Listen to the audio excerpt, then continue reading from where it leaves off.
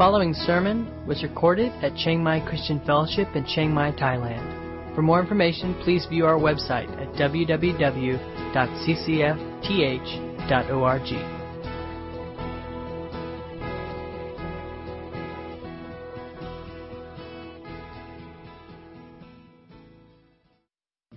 Judea. He was a real person, right? And we call this doctrine, the big word for it, is the incarnation, right? That somehow God, in His infinite being, took on Himself human flesh, like real life humanity, and lived it out from beginning to end. So that John 1:14 tells us, the Word became flesh and dwelt among us. And we've seen His glory, glory of the only Son from the Father, full of grace and truth. So that's what the incarnation is. But kind of the more important question is, why did He come? What was the significance of this incarnation? And of course, probably most of you can answer that, right? Why did Jesus come? Right? So that He could obtain for us salvation. And that certainly is a true answer. And, He came ultimately to die on the cross for us. Short answer, easy answer. But what I find in my own life is that those facts can leave me quite unfazed, right? I can know those things, but they make sometimes very little emotional impact on me. And as we celebrate Christmas, especially as we think about the incarnation, I think if it doesn't impact us deeply, it's a good sign that we know it to be true, but we know it only superficially. Right? We only know it at a very surface level. And there's reasons for that. It's because the real doctrine of the incarnation is extremely complicated. Right? Just how is it that God, who's infinite and eternal, could take on human existence? Well, I'm not even going to try to answer that question because it just hurts my head to think about. And as I've wrestled with this all week, I've come to the realization that it is a very difficult doctrine if we want to go deeply into it. It's easy on the surface. Oh, yeah, Jesus became man. He was born in a stable. He built furniture. I can picture that. But what it really means in its full scope and depth is a hard doctrine.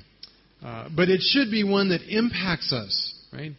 It should be one that makes us stand in awe and wonder at what it meant for Jesus to become human. So I want to try to, if not explain it, at least look a little deeper and hopefully give us a bit more sense of awe at really what it meant for God to take on human flesh. And the reason this is not all that sensational for us is because we live every day in human flesh. None of us go, wow, it's so amazing to be living around, in this body. In fact, this morning when I got out of bed, I hurt in 10 different places, and there was nothing all that impressive about it, right? So let's try to unpack this a little bit, and to do this, I want to look at not your typical Christmas passage, but one that I think is very much one of the most profound explanations of the incarnation in all of the New Testament, and that is Hebrews chapter 2. Hebrews chapter 2. We're not going to look at the whole chapter. We're going to look in general at verses 5 to 18. We're going to skip kind of one part. So let me read as you follow along, starting in verse 5. Now it was not to angels that God subjected the world to come, of which we are speaking. It has been testified somewhere, what is man that you are mindful of him, or the Son of Man that you care for him? You made him for a little while lower than the angels. You have crowned him with glory and honor, putting everything in subjection under his feet. Now, in putting everything in subjection to him, he left nothing outside his control. At present, we do not yet see everything in subjection to him. But we see him who for a little while was made lower than the angels, namely Jesus, crowned with glory and honor because of the suffering of death, so that by the grace of God he might taste death for everyone. For it was fitting that he, for whom and by whom all things exist, in bringing many sons to glory, should make the founder of their salvation perfect through suffering. And skipping down to verse 14. Since therefore the children share in flesh and blood, he himself likewise partook of the same things, that through death he might destroy the one who has the power of death, that is, the devil, and deliver all those who through fear of death were subject to lifelong slavery. For surely it is not the angels that he helps, but he helps the offspring of Abraham. Therefore he had to be made like his brothers in every respect, so that he might become a merciful and faithful high priest in the service of God, to make propitiation for the sins of the people. For because he himself has suffered when tempted, he is able to help those who are being tempted. Let's unpack these verses. A lot in here. We're not going to cover it all. My hope was to talk about why the incarnation was necessary, and then to look at what it matters. I'm not going to have time to do both. So I'm going to focus primarily on what really was the incarnation and why was it necessary. And I'll try to touch briefly on how it matters to us today. First of all, so the necessity of the incarnation. Why was it necessary? Why is it Jesus had to take on human flesh? Well, the first reason the writer of Hebrews tells us here is that through the incarnation, Jesus has fulfilled our God-ordained purpose. He's filled our God-ordained purpose as human beings. Let's back up a little bit. The writer of Hebrews quotes a psalm, Psalm 8. And it's a psalm that we read through, and it's confusing. I'll be honest, I read through it 10 times. I'm like, okay, not getting this, right? So let me unpack a little bit this psalm as I believe the writer of Hebrews intended us to understand. He quotes, it says, it's been testified somewhere, and I'm telling you where. It's Psalm 8, okay? What is man that you are mindful of him? Right? What is man that God should pay attention to us? Do you ever wonder that? You ever wonder that question? Why should God notice you? Right? This planet that's just a speck of dust in the universe with some, whatever it is now, 6 billion people, or I don't know, a lot of people.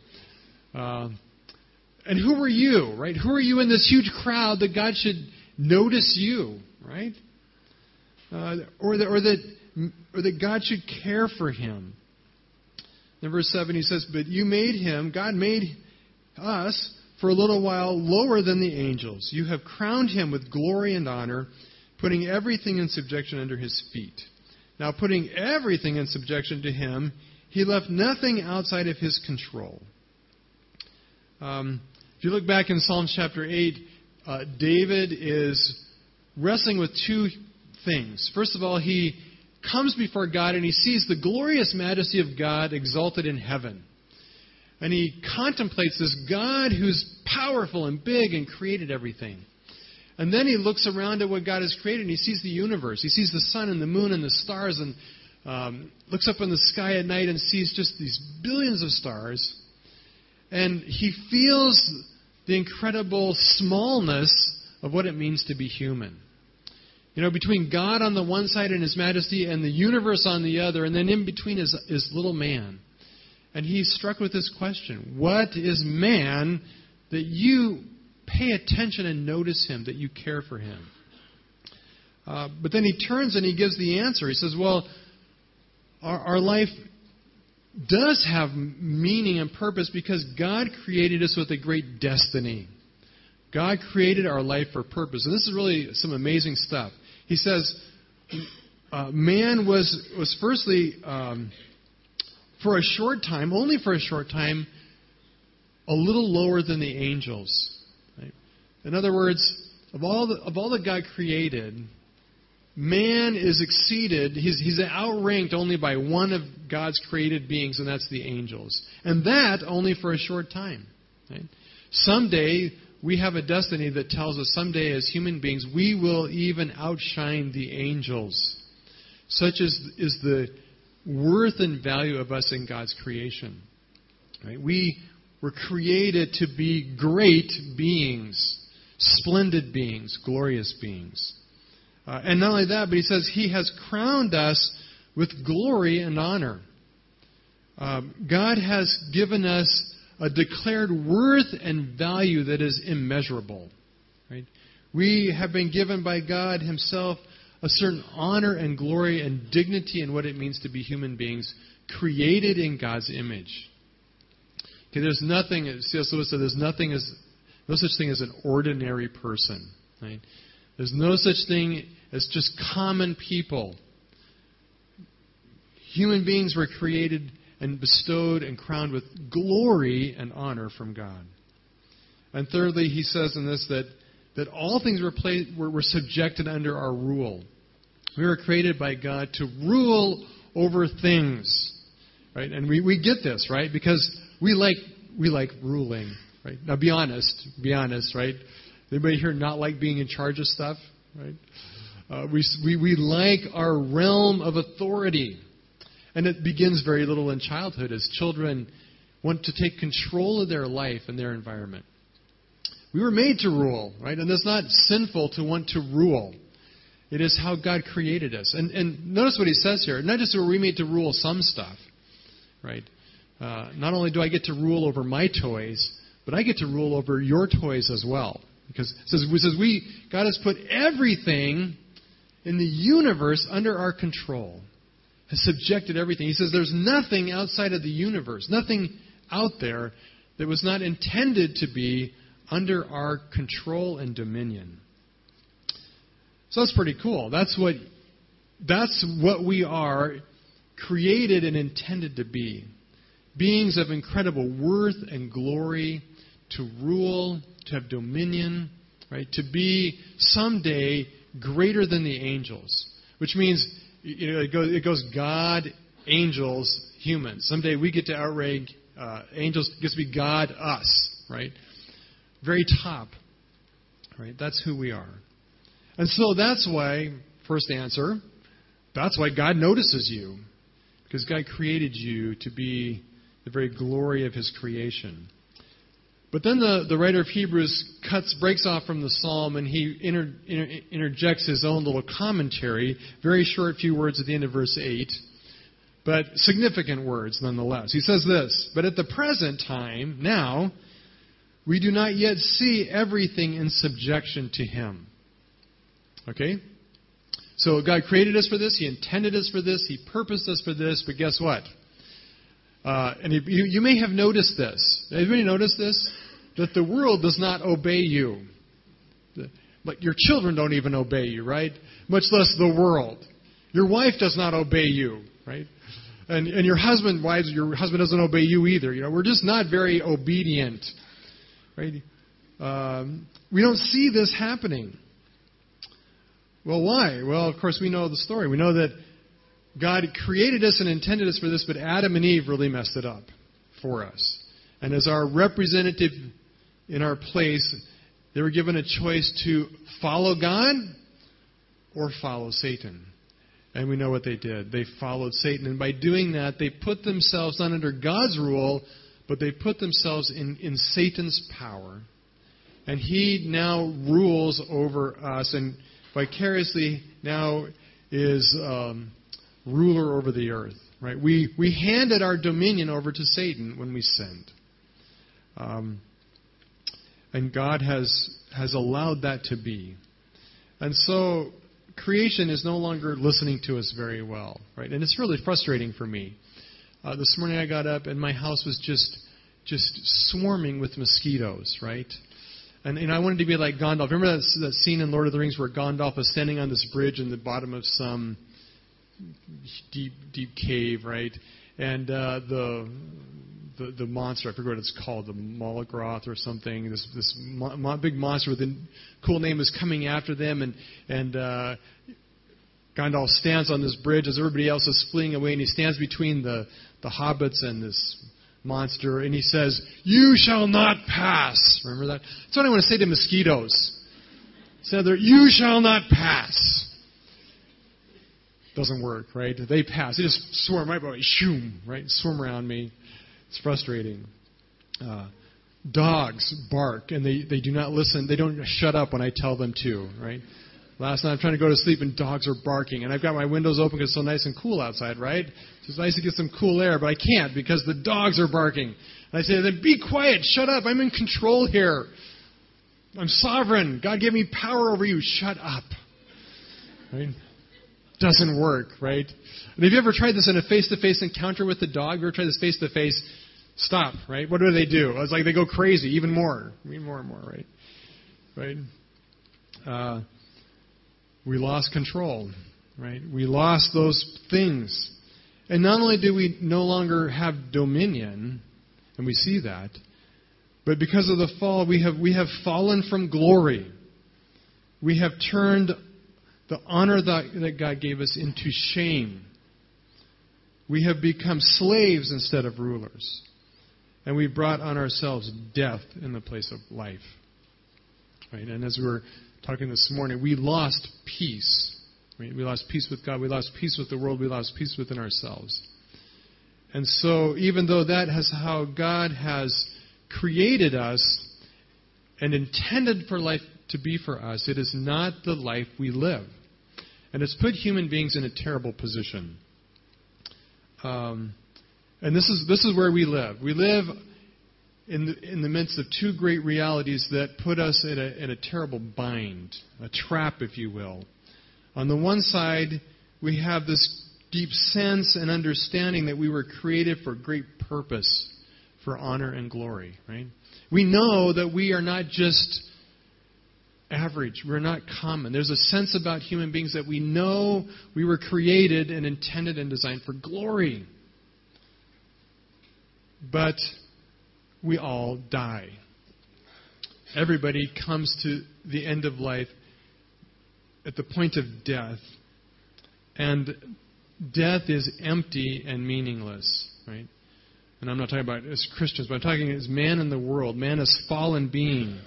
Death means your life has no glory. It has no meaning. Ernest Becker, who wrote the book, The Denial of Death, a great book if you've never read it, he says this: man is literally split in two.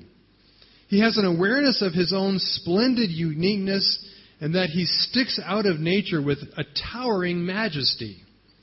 And yet, he goes back into the ground a few feet in order to blindly and dumbly rot and disappear forever. It is a terrifying dilemma to be in and to have to live with. And that's really the dilemma that David struggles with in Psalms 8. Right? It is this sense that we were created for glory and greatness, that we should be so much more than we are, but we die. We die. And it is also really, I believe, what drives us to sin. What gives temptation power over our life. And it works like this. We know that we were designed for greatness. We know we were designed for glory. And we see it everywhere, right? We ask the average 5-year-old what they want to be when they grow up. And they will always pick something that to them they see as heroic. Right? So that's why like firemen and policemen are often first-time options. Now they could pick other things, but I'm telling you what they are identifying is that they're saying, when I grow up, I want to be a hero. Now sometimes it's, I want to be a famous singer, I want to be a dancer, I want to be an actor, I want to be the president or the prime minister of my country, right? I want to do something meaningful and great and significant because we're driven to that. And as we grow up and no longer 5, but we're 15 and 20 and 25, we realize that for me, being the president is probably not going to happen, right? And many other options are not there for me. But we want to be somebody to somebody, right? We want to be somebody's hero. We want to be great and famous, at least in our own eyes, right? And that's what drives us to this self-centered, narcissistic need for glory, for the selfish pursuit of my own ambitions and my own needs and my own wants. I want to be the center of the universe. But it's a twisted version of glory because it's self-centered and it's rooted in fear. Right? It's rooted in fear. And the fear is this. The fear is that I will come to the end of my life, and I will face death, and I will be put into the ground, and I will be just a nobody. I'll be just a nobody. And if you don't believe this is true, just go to Egypt and look at the pyramids, right? The ancient pharaohs built these humongous monuments, right? Humongous monuments, because they did not want to go into death and be a nobody, right? They wanted glory. They wanted to be somebody. And so,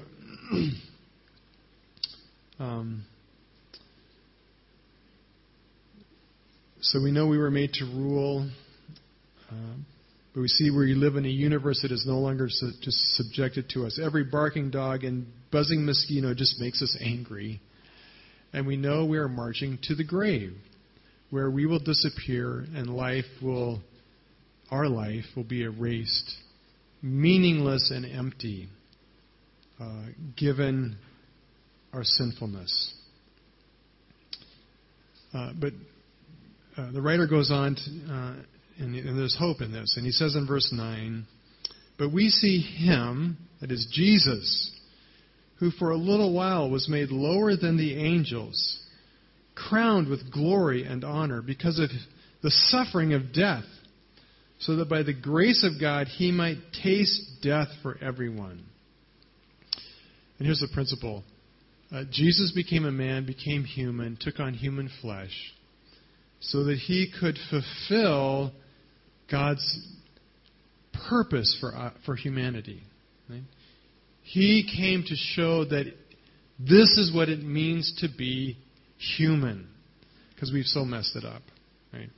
We've so destroyed the glory God intended for us. But Jesus came, took on human flesh to fulfill man's created and designed purpose to have glory and to rule. And it says he does this, being made a little lower than the angels. He took our place. He came and took that position, that status that from God was above the angels, way above the angels. And he subjected himself to a place where he's now a little lower for a short time, lower than the angels. And he may be lower than the angels only for a time, but the wording here proves that Jesus was human forever. Right? When he came, not before the birth, but after the birth, from that time on, right, Jesus retained human flesh. So when Jesus died, rose again, went to heaven, he didn't eject from the body. Right? He didn't lay aside his human flesh and resume his former state. He is even now today in a body, glorified, but nonetheless a body like you and I. And his glory came by tasting death for everyone. We're going to talk about that in a minute. But what we need to see is that Jesus fulfills human destiny. Right? And it's because of Jesus we have a hope ourselves of fulfilling the destiny God has for us, of having glory and dominion over the world. Second thing, in the incarnation, Jesus achieved our God-intended perfection. So first, our God-intended purpose. Secondly, our God-intended perfection. Verse 10.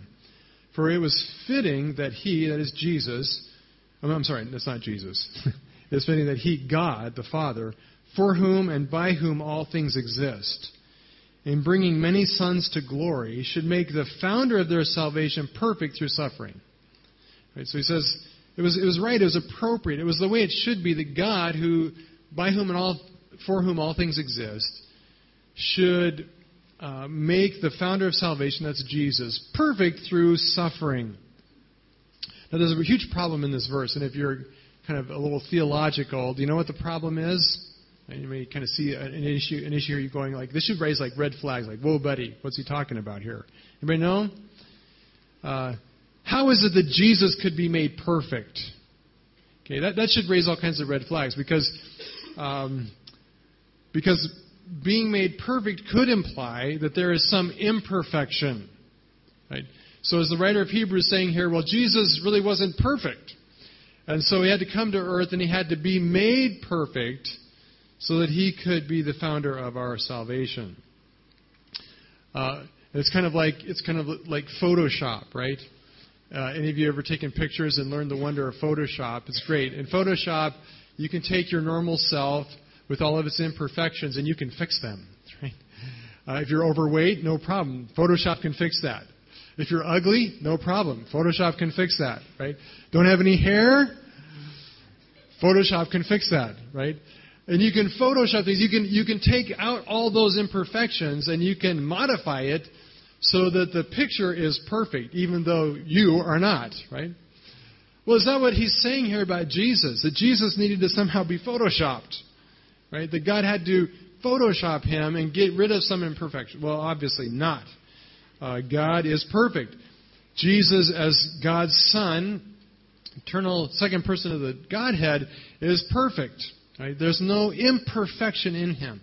So the writer of Hebrews cannot mean here that Jesus needed to overcome some imperfection. But it says he did need to be made perfect. But really the sense here is not in the sense of overcoming an imperfection, but rather putting him to the test to show and to demonstrate that he is perfect, that he is truly righteous and morally good and true and perfect. You see, it's more like, instead of Photoshop, it's more like the chicken test. Because you know what the chicken test is? My son-in-law works with an aviation company, and he puts really expensive, top-secret gear on military aircraft. And when they do this, and most of the stuff he can't tell us what he does because it's all classified and top secret, but he sent me this fun picture this one day of a piece of equipment that they had installed on this plane, and they have to test it to make sure it can, as Richard knows, it's got to survive collision with a bird, right? It's got to pass. It's got to survive impacting with a bird. So they have this chicken cannon, right, that they put frozen chickens into, and they fire frozen chickens at this device. And I'm thinking that's got to be the funnest job ever. I want that job, right? I want to be the chicken cannon guy, right? And he showed me the picture, and I'm thinking, I don't know if it passed the test. To me, it looked like it did not pass the test, right? It looked to me like it broke. Well, it's true with just virtually everything we use, right? It gets put to the test to see if it can survive use, if it can survive the normal wear and tear, if it can stand up to life. And if it can, then they'll guarantee it, and they'll say we guarantee that it's survivable, assuming you use it according to what it's used for, and that it passes the test, right? And that's really what's pictured here of Jesus. Here's the reality: God, as infinite being, could never sin. Right? It was impossible for him to sin. It's so beyond his character and nature. He couldn't even entertain the idea or concept of sin in his mind as an option for him. But this is what it means for Jesus to be incarnate. He took on human flesh. And human flesh living in this world is given, even without a sin nature, and his human flesh was not sinful. It was not given to the sinful nature that we have. But nonetheless, as flesh, as a body, living in this world, he is presented with options and choices just as Adam was. And the options choices are this: to follow God and obey him, to use our body, his body, in obedience to the Father, or to use his body for other purposes. In the incarnation, for the first time ever, God was presented with the option to sin, with the very real potential reality to fail, to choose wrongly. And we cannot, and I think sometimes we miss the reality of this for Jesus because we assume, well, he was the second person of the Godhead. He could not sin. Yes, he could not sin as God. In his flesh, he absolutely could sin. Right? It was for him a real potential possibility, just like Adam and just like you and I.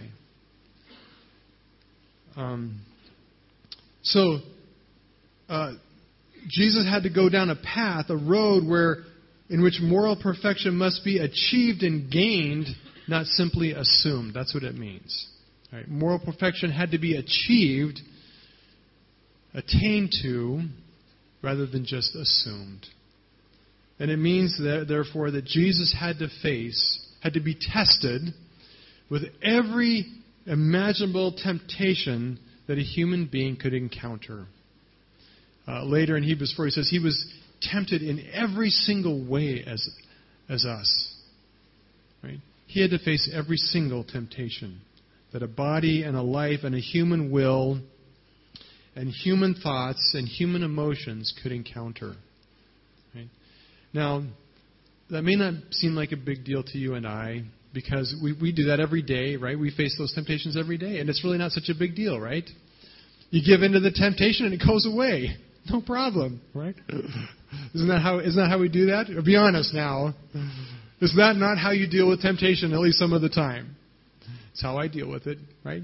It's easy, right? You give in to the temptation, big, huge chocolate ice cream fudge sundae thing, 10,000 gazillion calories. You just eat it, and it's over, right?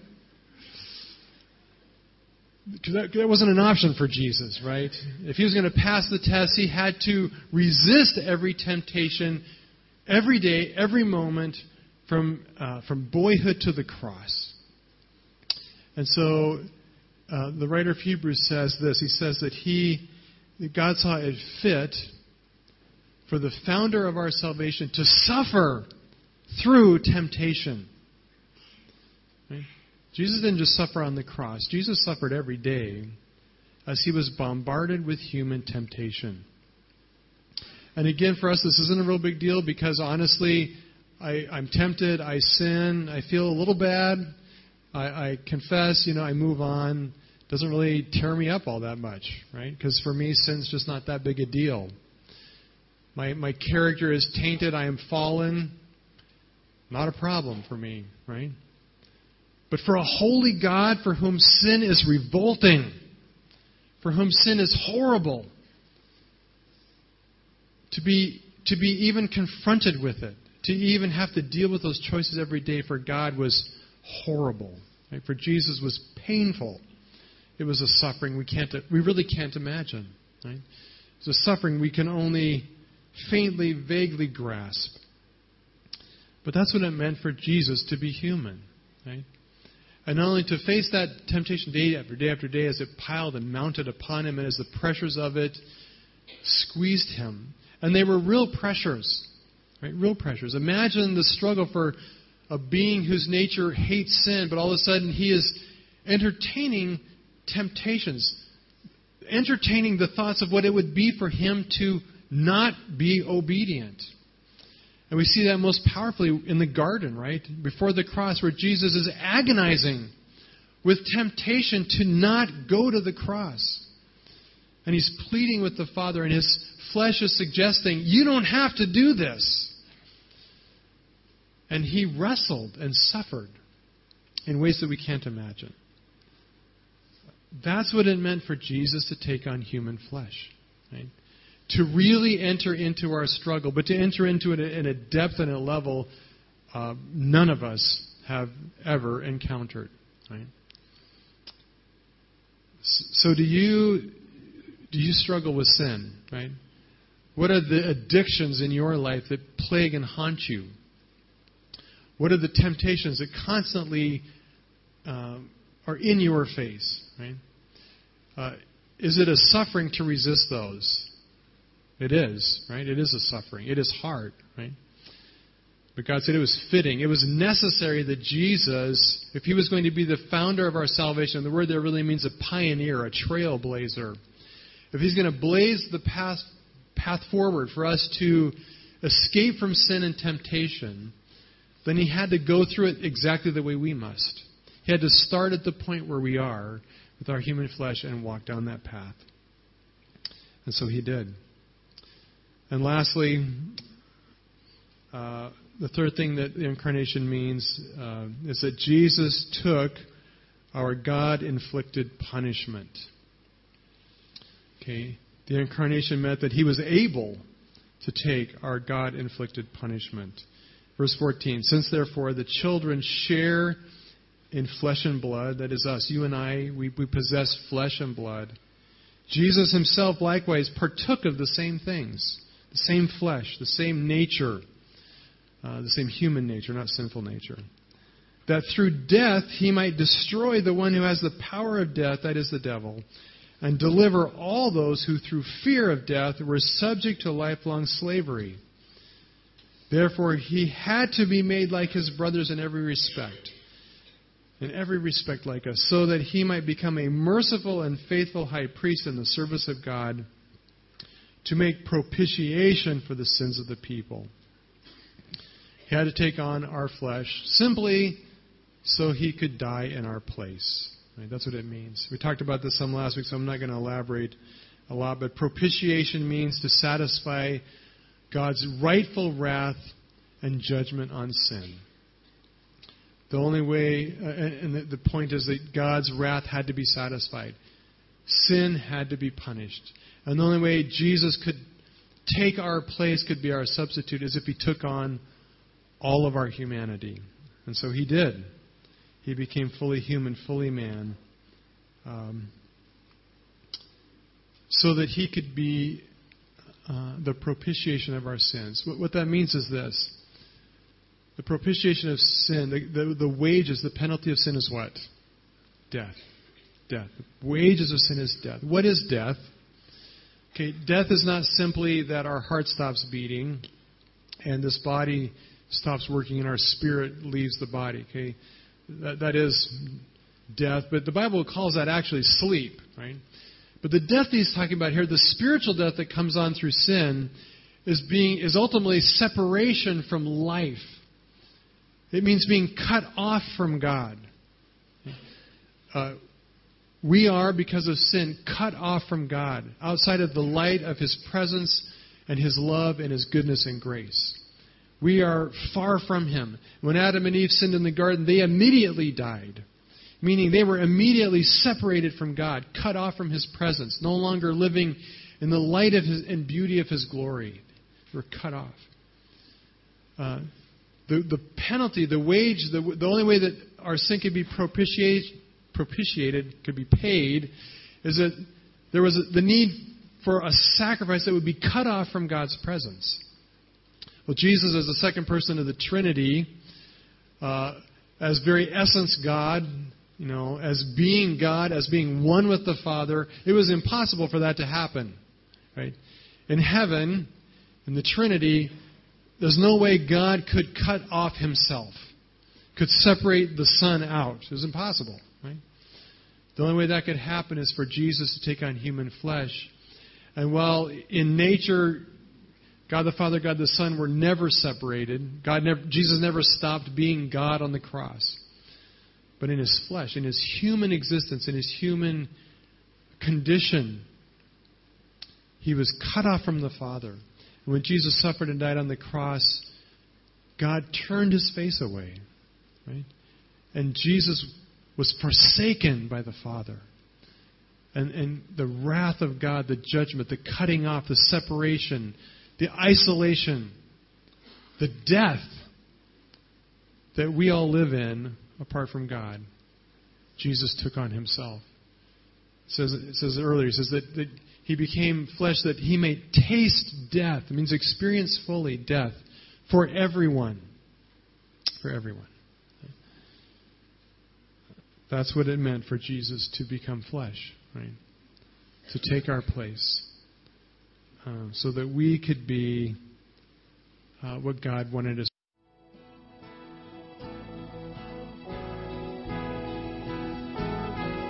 You've been listening to a sermon recorded at Chiang Mai Christian Fellowship in Chiang Mai, Thailand. For more information, please view our website at www.ccfth.org.